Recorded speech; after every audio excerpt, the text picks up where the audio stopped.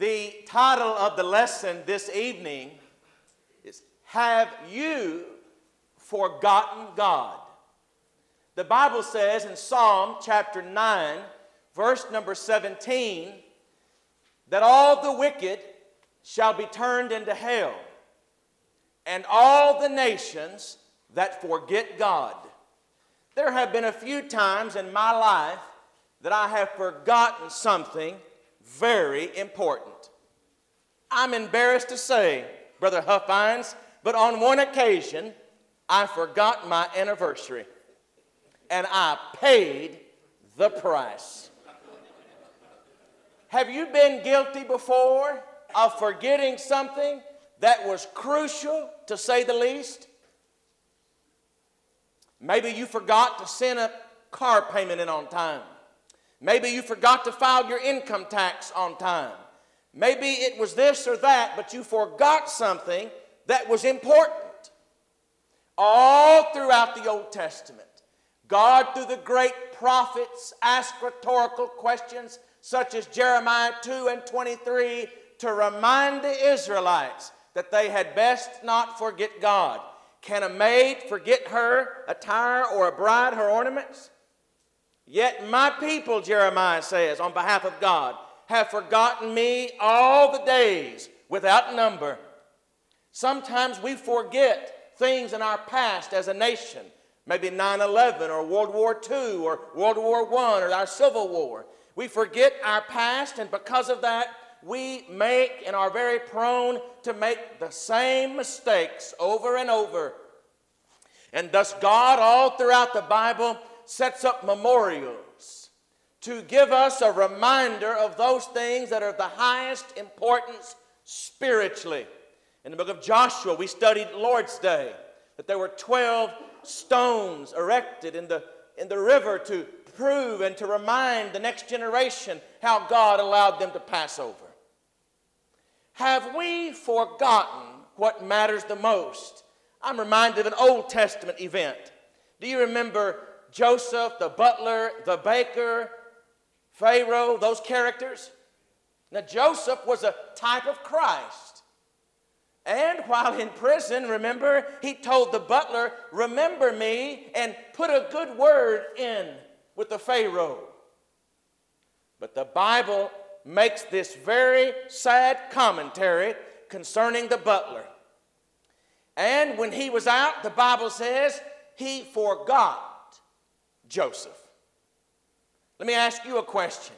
Have we forgot our friend Jesus Christ, who with great pity exercised an insurmountable amount of mercy upon our soul, allowing us to come to him in the greatest invitation ever known, come unto me. And coming to Christ, receiving the burden from our sin being lifted, receiving life everlasting, how many times have we been guilty, friend, of forgetting our best friend, Jesus the Christ? Have we forgotten God? I dare say if we had the invitation right now, and every heart in here was completely and brutally honest, that these first two pews, could not house every physical body that would come and ought to come to rededicate and to restore themselves to the paths of remembrance. Jesus Christ, the friend of sinners, wants to be remembered by us. Joseph did not ask the butler. He did not ask the butler for some huge task to be accomplished. He simply asked the butler to remember him and to put a good word in for the Pharaoh. When's the last time you've gone out for friend Christ, the one that was our friend indeed when we were unlovable and needed a friend, needed a Savior?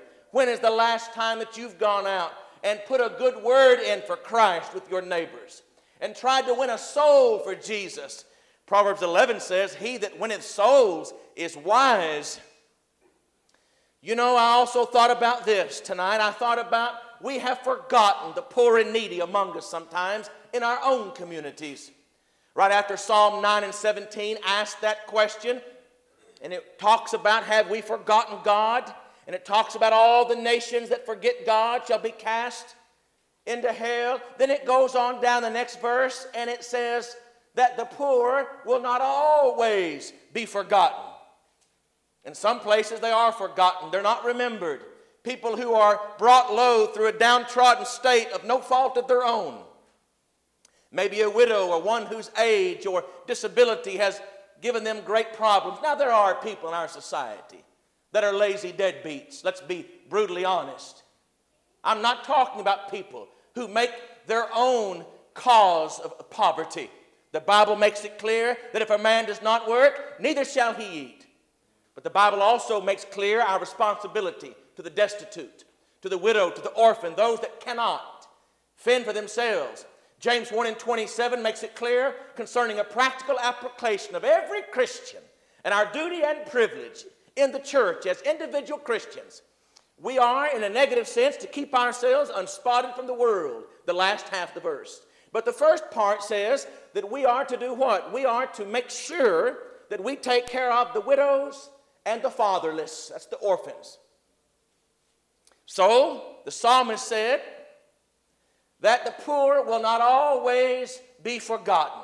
And today, the church of our Lord should strike hard. And we should keep on thinking about maintaining good works, Titus 3:8, which is inclusive of remembering the poor among us. Well, as we go through the lesson tonight, and we're really just getting started. I mean, what else do you have to do tonight? Kind of clouding up, we have a nice evening, beautiful building. The pews are padded. I mean, we don't even have padded pews in Oklahoma. We do, I suppose, but I want to really think about tonight, when we come to the New Testament, just as the butler so quickly forgot the friendship with Joseph, have we forgotten our relationship, our standing, our saving grace that was given unto us freely by Christ when we, through our faith and obedience, came to Him initially? There was a congregation that basically, in some regards, had forgotten God. While Ephesus knew the facts of the Scripture, their heart had grown very cold and very, very obstinate to the great love that at one time they had. And Jesus makes it very clear in His observation of the seven churches of Asia, beginning with Ephesus, thou hast left first love. He said, I have a few things against thee. They were to remember. They were to go back and to focus and to remember what first began that relationship. It is true tonight, if you're having marital troubles and you have forgotten really the vow and the covenant and the power of marriage, then you ought to take Jesus' advice in Revelation 2 and remember your first love. By the way, the reason people forget God is because they don't remember the words of God. Remember, we said earlier in Jude 17, our Bible study, Lord's Day morning, the Bible says, remember ye the words of the apostles. There is no way anybody can have an active, faithful relationship with Christ outside of or separate and apart from the Word of God. And so we have, even among our own brethren today in some places, a famine in the land of the Word of God, and people have forgotten because the Bible is not taught with fervor and accuracy in some places. Y'all are fortunate in this area. There's still a lot of powerful preaching in your area. Some places I go, the gospel is almost foreign to people in the church. I was preaching at one place lately. Someone said, well, we haven't heard gospel preaching in years. Well, no wonder the church is lackluster at best. No wonder it's falling into lukewarmness, because without the Word of God being taught, how can we ever remember the words of the apostles, Jude 17? How can we continue in the apostles' doctrine, Acts 2 and 42? And so people migrate. They migrate away from the truth into error, into better felt than told religion, into what feels good, into what they just move. And they drift away. Hebrews 2 makes it very clear, brethren, that we are to take heed to these things. We are to give the more earnest heed to these things which we have spoken. Why? Lest we allow them to slip from us. Our memories are a great and powerful machine that God gave us, but they must constantly be brought into remembrance. That's why Peter would say that a preacher is to bring to your remembrance, to stir you up into your thinking and your minds, and to call to your recollection the things that Luke says are most assuredly believed among our people. And if we fail to do this, we'll be like the butler, having escaped prison and having a better day now, forgetting where we came from. Tonight I want to ask you a question. Have you forgotten God in your homes? Do you make it a routine? And I don't mean a routine without intention, not just doing something out of motion, but with intentional routine. Do you make it a part of your life to pray? Is your home built upon the Word of God in Christ? Do you have devotional and scripture reading? And do you teach your children how to pray? Do they see in the home an example of mother and father living for Christ? Do they see on your social media? Oh, I could stop and preach, but I hate to get off too much tonight. Y'all with me? Some of y'all need to clean your social media up. Yeah, thank you, brother. I got off of it. I mean, you can still private message me, but about 6 months ago, I just got off. My wife said, I can't believe of all people you got off. I like to advertise meetings and, try to encourage the crowds and so forth. But some of my brethren were saying stuff on social media that was so far out, and some of y'all putting those hearts on things that's not approved by God. It drives me crazy. Couldn't spend enough hours per day trying to help my brethren. The Bible says that an evangelist is to preach the word.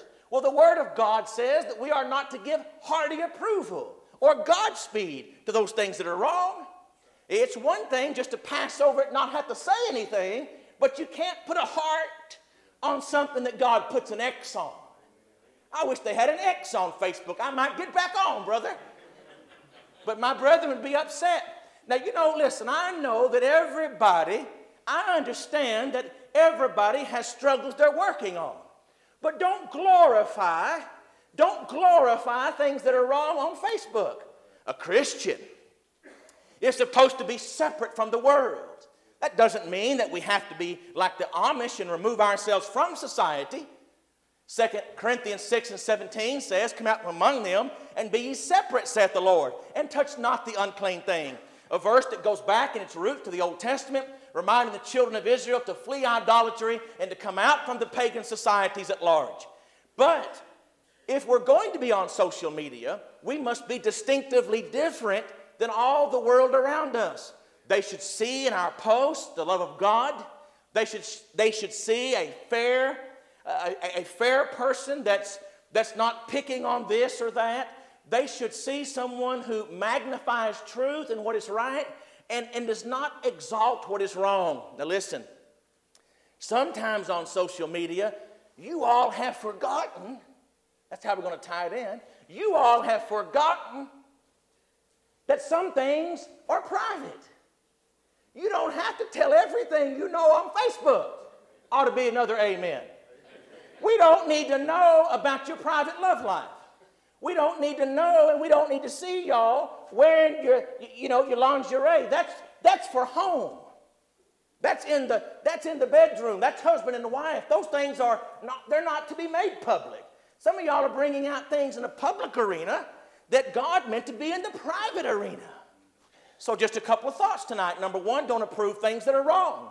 If it's religiously wrong, if you want to pass over it because you don't have the ability to correct it, or you don't think it's in your place to correct it, that's one thing. But don't put a heart on it. Don't put a thumbs up on it. I heard here a while back down in Oklahoma, this wouldn't happen in Tennessee probably, but someone down in Oklahoma, one of their grandkids had gone to some religious camp, and they got, really, really into it, and they were up there on some guitar just having at it, and one of them, got saved, quote, by some sinner's prayer, and the grandma comes along and hearts it. Oh my. I wanted to burn that guitar and give that lady a spiritual spanking. I love her to death, but folks, we can't love our grandkids so much that we heart things that are wrong. Y'all with me? Because what happens is the world may think that we actually agree with that. You're just hearting it because you think your granddaughter's cute. But you got to make sure that when you put the heart on it, that it's religiously right. Because social media stays there a long time. I just want y'all to see that. Now, we're not trying to be ugly. Oh, maybe half ugly. Because sometimes you got to be just ugly enough to get people's attention. You know, I never knew many handsome preachers, Brother Scoggins. Did you? I never knew many. And you and Brother Gossett confirm it. All right, but look. On a serious note, have we forgotten God on the sports field, in our work? Looking back in my life, I can say that on a few times that I wished I could go back and to redo something. Maybe I lost my cool, or maybe I said something off the cuff that I should never have come from my lips. No, we all make mistakes, and that's why God gives us a second law of pardon to make it right. But we should strive to be better tomorrow than we've ever been as a Christian. Because even though God forgives us, the world doesn't always forgive us. And they hold in the recesses of their mind everything and word that we've ever spoken. And when we invite them to a meeting or to a study, then they immediately default back to those few times that maybe we did not do right ourselves. That doesn't excuse them. But we also ought to do better because souls are on the line. Have we forgotten?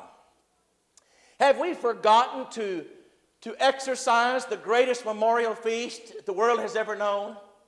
Some brethren do not prioritize the Lord's Supper like we ought to. In some places, it's almost an afterthought. In some places, it's almost as if it's not a key component of worship. In some places, people will come in and be balancing their checkbook, and one sister was clipping her fingernails during the supper. I don't think people realize that you're leaving really one world and entering into another almost. The Bible talks about that we are to sanctify ourselves. Hebrews 12 and 14, follow peace and holiness, without which no man shall see the Lord. And there is no time in the worship of the Lord's church, especially when we're referring to the sacrifice of our Lord, in the observation of the unleavened bread and the fruit of the vine. There's never a time in which holiness should be divorced from the act. It's a special time. I've heard so many people say, oh, this is just a building. Well, I understand, I think what they mean, and that's correct. This building itself, this physical building, is not holy. If it burns, the church, which is the people, is still alive right here in McCoynsville. But it bothers me sometimes when people say it so much, then all of a sudden people think what goes on here is not holy, and it is holy. What we're doing now is holy because it's the preaching of the gospel. Both my utterance of the scripture and both your reception, and take heed how you hear and investigate and make sure it's right. It's holy. It's not common. You're riding a bike down the road, that's common. Be a good practice at home with your children for a Devo. You cite something and you let them tell you if it's common or holy. The Lord's Supper is holy. Eating the nice baked potato and steak that Brother and Sister Anderson fed me, now that was common, but thank you. Reading just a regular book, Tom Sawyer, that's common. But when I'm in Bible study of the Word of God, that's holy. When I'm talking to my neighbor about farming, that's common. But when we're sitting down around a Bible study, around the kitchen and discussing Bible and how to become a Christian, now you're entering into holy things. We've got to make sure we don't confuse the common with the holy. Have you forgotten what's holy? Oh, I could preach on this tonight. Some of our brethren at times go off and they, at the ball games and practices. There's nothing wrong with sports. All my kids are in sports. But we made a decision a long time ago. It's not going to interfere with the Lord's church. When you have to make a decision, you always make the decision to honor the holy.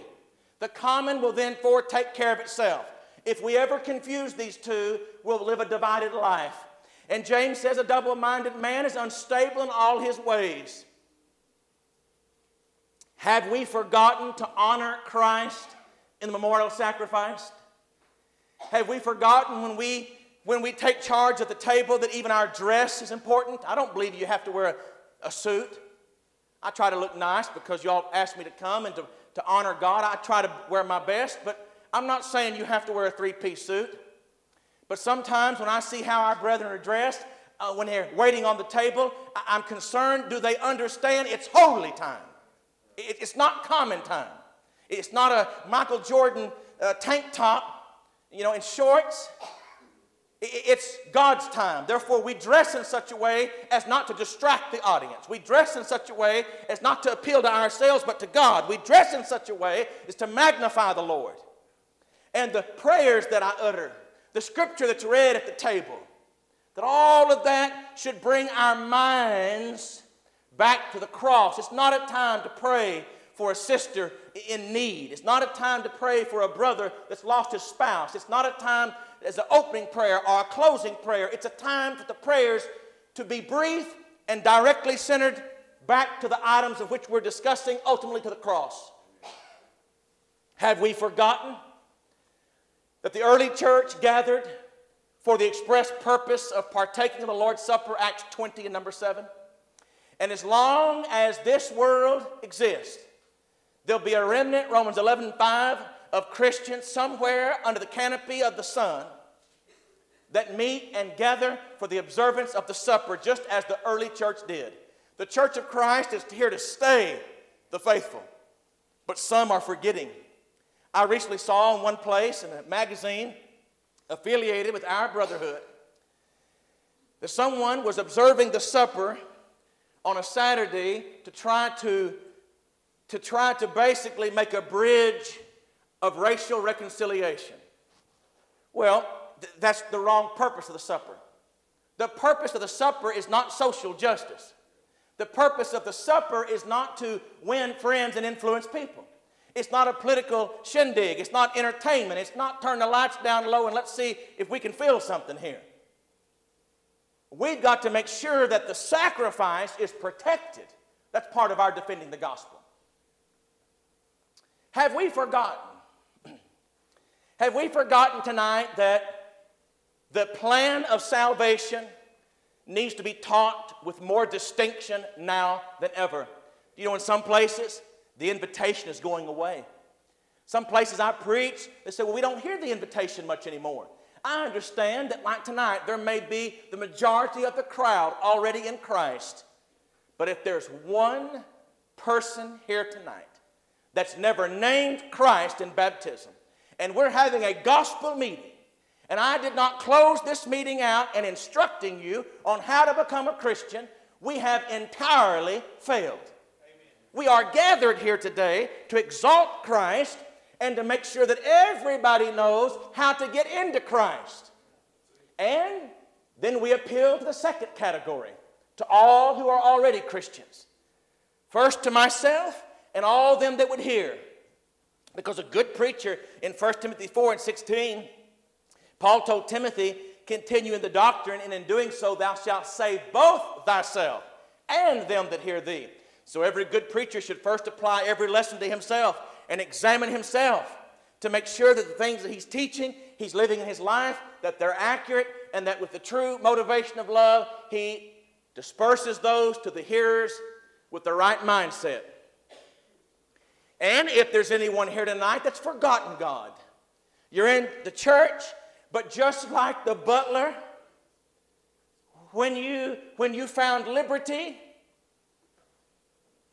you forgot about Christ just like the butler forgot about Joseph. I think so many of us are guilty of sometimes forgetting God. I also want to bring this up. In Proverbs 28 and 13, the Bible says, he that concealeth, some translations will say covereth, he that concealeth or covereth his sin shall not prosper. But he that confesseth, and is a conjunction joining two things, confesseth and forsaketh, shall receive mercy. I think the church has forgotten in some areas, in some places, that there are two laws of pardon. The first one we'll give at the end of the lesson. Sinners coming to Christ to receive initial forgiveness.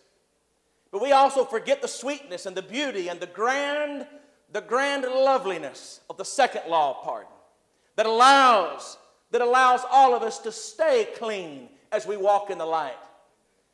But if we don't teach and preach the Word of God with strength, we will lose people. Because you cannot hold people in a kingdom, a spiritual kingdom, without spiritual food. So we have to preach and teach. Now here it is. Hebrews chapter 12, this concerns me tonight. The Bible talks about, well, first of all, Hebrews 11 was the hall of faith, extolling belief, right? But Hebrews 12 says that we are to lay aside every weight and I circled that in my Bible, and the sin which doth so easily beset us. Now there is some difference of thought as to what the besetting sin is. Some people believe, and I think this is at least a probable proposition, following Hebrews 11 in context, which is concerning the grandeur of faith and the necessity of it. And based upon Hebrews 3 and 12, that there could become within any of us a spirit of unbelief in departing from the living God. So some simply say that the besetting sin is simply unbelief. Maybe.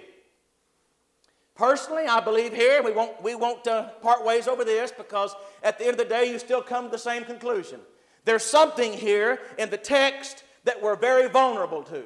Now, I believe, since we have the word the besetting sin, that it may be different for every one of us.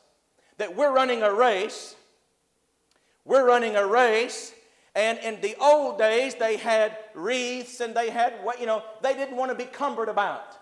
I think it goes back to Lamentations 1 and 14, where a yoke of sin and transgression was upon my neck like a wreath. So much so that he could not stand. He's crying out before God. Well, the writer of Hebrews makes it clear here that there is the singular besetting sin. Do you have a sin that's haunted you all of your life? Most people do. Some people struggle with temper. Some people struggle with vengeance. Some people struggle with vulgarity, profanity, etc. Some people struggle with lust in one form or another. Some people with greed. Some people with this addiction or that addiction. We could go on and on and on. But I believe most people have something that they fight against and they struggle. Now Hebrews 12 talks about striving against sin. That's why we need the preaching of the gospel. If you have the right preacher, it's not that he's preaching down at you. He's not pounding on top of your head. If he's the right kind of preacher, he's preaching from the heart to heart, from the Bible, so all of us can make it, the preacher included. But if you have a besetting sin, you've laid aside the weights that are easier for you, but there is something that's really difficult for you, I would say that God gives a divine recipe, a prescription to help you to overcome that particular vice. And one of those things found in Jude 17, as we studied earlier, was remember ye the words of the apostles. In that section of Scripture, the Bible also says, keep yourselves in the love of God. If you don't allow your heart, if you don't allow Christ to take residence in your heart and the word that he spoke, something else will. In space, if a vacuum is there, something else fills it. The same as in our hearts. Any time in my life, I found over the course of my tenure of being a Christian, that I maybe was struggling in an area or moving away from my faithfulness, it was because something was filling my heart, the chambers thereof, other than the Word of God. Sometimes physical family can start talking and putting things into your mind, which is your heart, that's not right. Just because they're uncle or granny or auntie does not mean that you have to let those things in your heart. Wished I had time to preach on this tonight. Sometimes we'd be better off letting some of our family go. Amen. Thank you, Brother Holloway. See, I tell you, you really ought to think about being a preacher. You're loud enough. You're the only person that I've ever met as loud as me. But that's why you want a good voice when you're preaching. I don't mean let go of your wife or your children. What I'm trying to say is sometimes we have that extended family that can cause us a lot of misery. Be good to them. Be friendly to them. But don't allow them to come into your mind and to wreck your spiritual devotion to Christ. In that sense, Jesus said, the one that does the will of my Father in heaven, they are my family. Mark the 3rd chapter, verse 35 and following.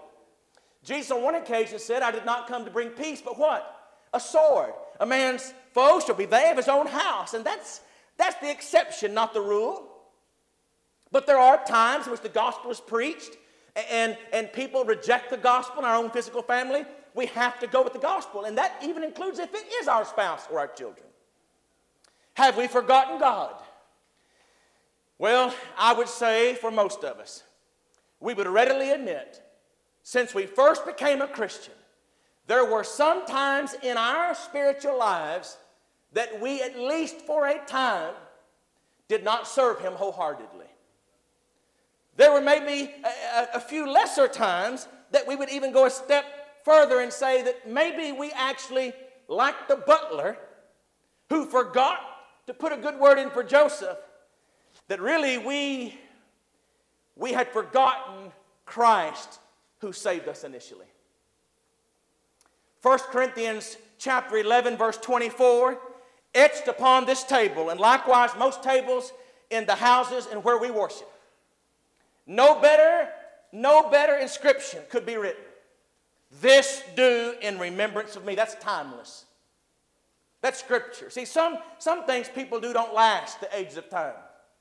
Potbelly stove's not here anymore. You know why? Because time took that out. Time won't take that out. This do in remembrance of me. If we take the supper and it's not in remembrance of Him, then it's not biblical to begin with. Have we forgotten? Have we forgotten 1 Corinthians 10 and 21 that ye cannot eat and you cannot dine with the table or the table of the devils and the cup of the Lord, that the world and the church do not intertwine, and that a man cannot love God and mammon, that a man cannot have one foot in the world and one foot in the church? A man must live for God. Have we forgotten? As we close this evening, we've gone long enough. Have we forgotten the basic teaching of the gospel itself? How is a man today, men and women, Acts 8 and 12, how are people converted to come into a full saving relationship, to receive the grace of God, to have the blood of Christ cleanse them from their sins? How do men and women today receive the free grace that Christ offers? Because He did bring us salvation from grace, Titus 2:11. Ephesians 2:8 makes it very clear to me. It says, for by grace are ye saved.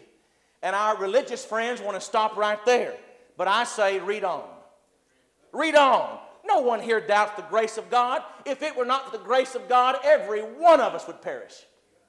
There's not a one righteous. No, not one in that sense. Someone said, well, how is Zacharias and Elizabeth righteous? Easy. Because Paul in Romans is discussing absolute righteousness. And in the absolute sense, only he is reverend and righteous. But in a comparative sense, distinguishing between holy living and worldly living, in a non-absolute comparative sense, it can be said that we are faithful, we are righteous, we are followers of God, we are the light of the world, correct? In a comparative sense. That's easy. See, don't let people fool you. In the same way with the passage in Ephesians 2:8, someone said, brother, don't you know that there's nothing you can do? You can't even respond to His grace, because by grace are you saved. He individually chose you, and there's nothing you can do. Either you're saved or you're lost. But that's not what Ephesians 2:8 says. It says, for by grace. In other words, grace began. It struck first. It preemptively came. It preemptively brought down salvation. We didn't do anything to demand God's grace. We couldn't merit His coming. So for by grace salvation has been offered, but through faith must be accessed. There is a pipeline. That's how I explain it to young people in Bible class. There is a pipeline coming from heaven. With the grace of God, salvation has been brought down. Christ came down, Emmanuel, which being interpreted as God with us, Matthew 1 and 21. He came to seek and save the lost, Luke 19 and 10. But faith is the pipeline going upward. Man must by faith, reach out toward the grace of God. And true faith, young people, true faith is always connected to obedience. How do you know that, preacher? Start in Hebrews 11 at home, a good family exercise. Go through every one of those by faith. By faith. Every one of them did something. Every one of them did something about it. I like Nike's slogan, just do it. That's what y'all ought to do tonight. Just do it. By faith. Noah didn't sit there and say, well, God's a God of grace. I don't have to build an ark to please him. I don't have to follow these instructions. Noah wasn't listening to Billy Graham. Noah was listening to what the Bible, what God orally told him in those days. Genesis 6 and 8, the Bible says, but Noah found grace in the eyes of the Lord. Genesis chapter 6 and verse 22, Noah did all that God said according, so did he. You don't earn your salvation, but you access it. God is looking for men and women who by faith, conviction. God wants people who believe in this. Not people who are double-minded. I mean people that believe in his Son. And if you believe in him by faith, and you appreciate that divine grace, and you think, you know what? There's nothing I could do to earn it, but I'm going to go by the Word of God, and I'm going to have faith that goes all the way to Christ, and nobody is going to stop me. That's the kind of person tonight that God is looking for. You want salvation, and you want it so badly that you would do anything possible to receive it. Not to earn it, to receive it. But you don't have to climb Mount Everest. Aren't you glad? Most of y'all aren't in shape to do that. I mean, I don't think I am, You don't have to work 5,000 riddles. It's not some puppeteer up there making light of the human race and trying to fool us and to trick us. And he's a God of love, 1 John 4 and 8. Salvation, there's no tricks in salvation. The only tricks around salvation are from a devil's mouth, John 8 and 44, trying to dissuade people from coming to Christ. He's the real villain in the whole story. But people listen more to what Satan says than what Christ says. And what Christ said is what I'm banking on tonight. He that believeth and is baptized shall be saved. Doesn't get any simpler than that. Someone said, yeah, but it says, he that believeth not shall be damned. It doesn't say, he that baptized not shall be damned. That's easy, because nobody's going to be baptized tonight that does not have faith. Without faith, it is impossible to please him, Hebrews 11 and 6. Faith comes before baptism. These are in sequence. It's not just that you have believed and you have been baptized. They have to be in the right sequence for the right purpose that's towards salvation.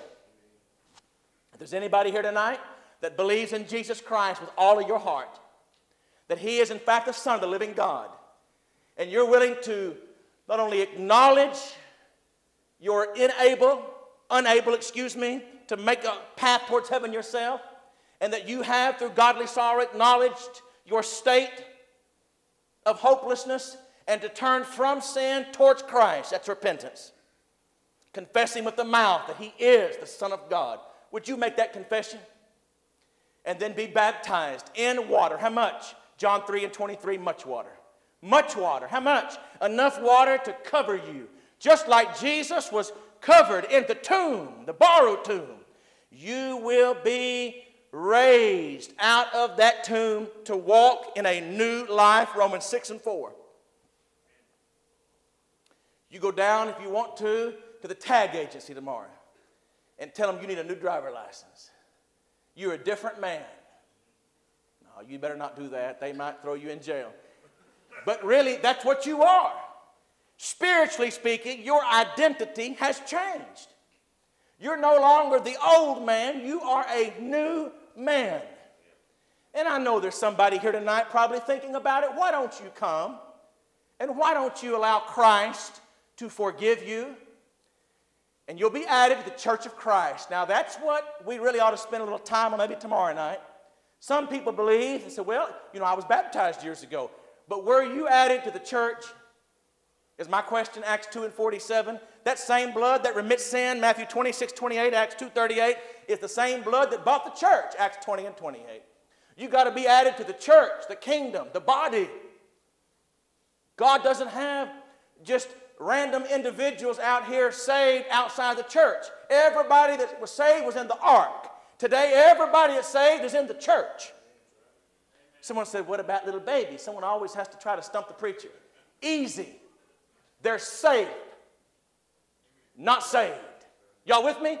They're safe, not saved. Saved implies lost.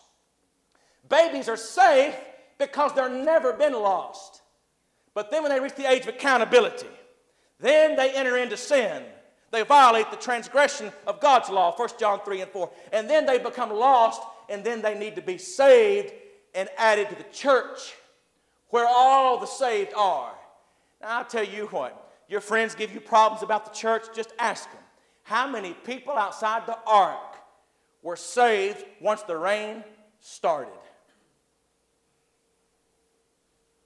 Noah couldn't even throw them a life vest. The Bible says God shut the door. And someday, I don't know when, because no preacher, no person knows when Christ shall come again. We know he's coming, Hebrews 9:28, a second time to all them that look for him. But we know this, that when he does come, when the end of time comes, he will deliver up the Father, unto the Father the kingdom, 1 Corinthians 15 and 24. And there'll be no entrance into that kingdom anymore. Tonight, if you are not a Christian, think about coming down as we start the singing here in just a minute. Song leader's getting ready. Number 2, if you are a Christian and you have forgotten God, these elders here tonight are ready to pray with you and to help you on your journey back. Repent, pray, and confess. Remember, if we cover or conceal our sin, we shall not prosper. Proverbs 28:13. If we confess and forsake our sin, we will find mercy. 1 John 1 and 9, if we confess our faults, he is faithful and just to forgive us of all unrighteousness. Have we forgotten? If we have, remember ye the words of the apostles while we stand and as we sing.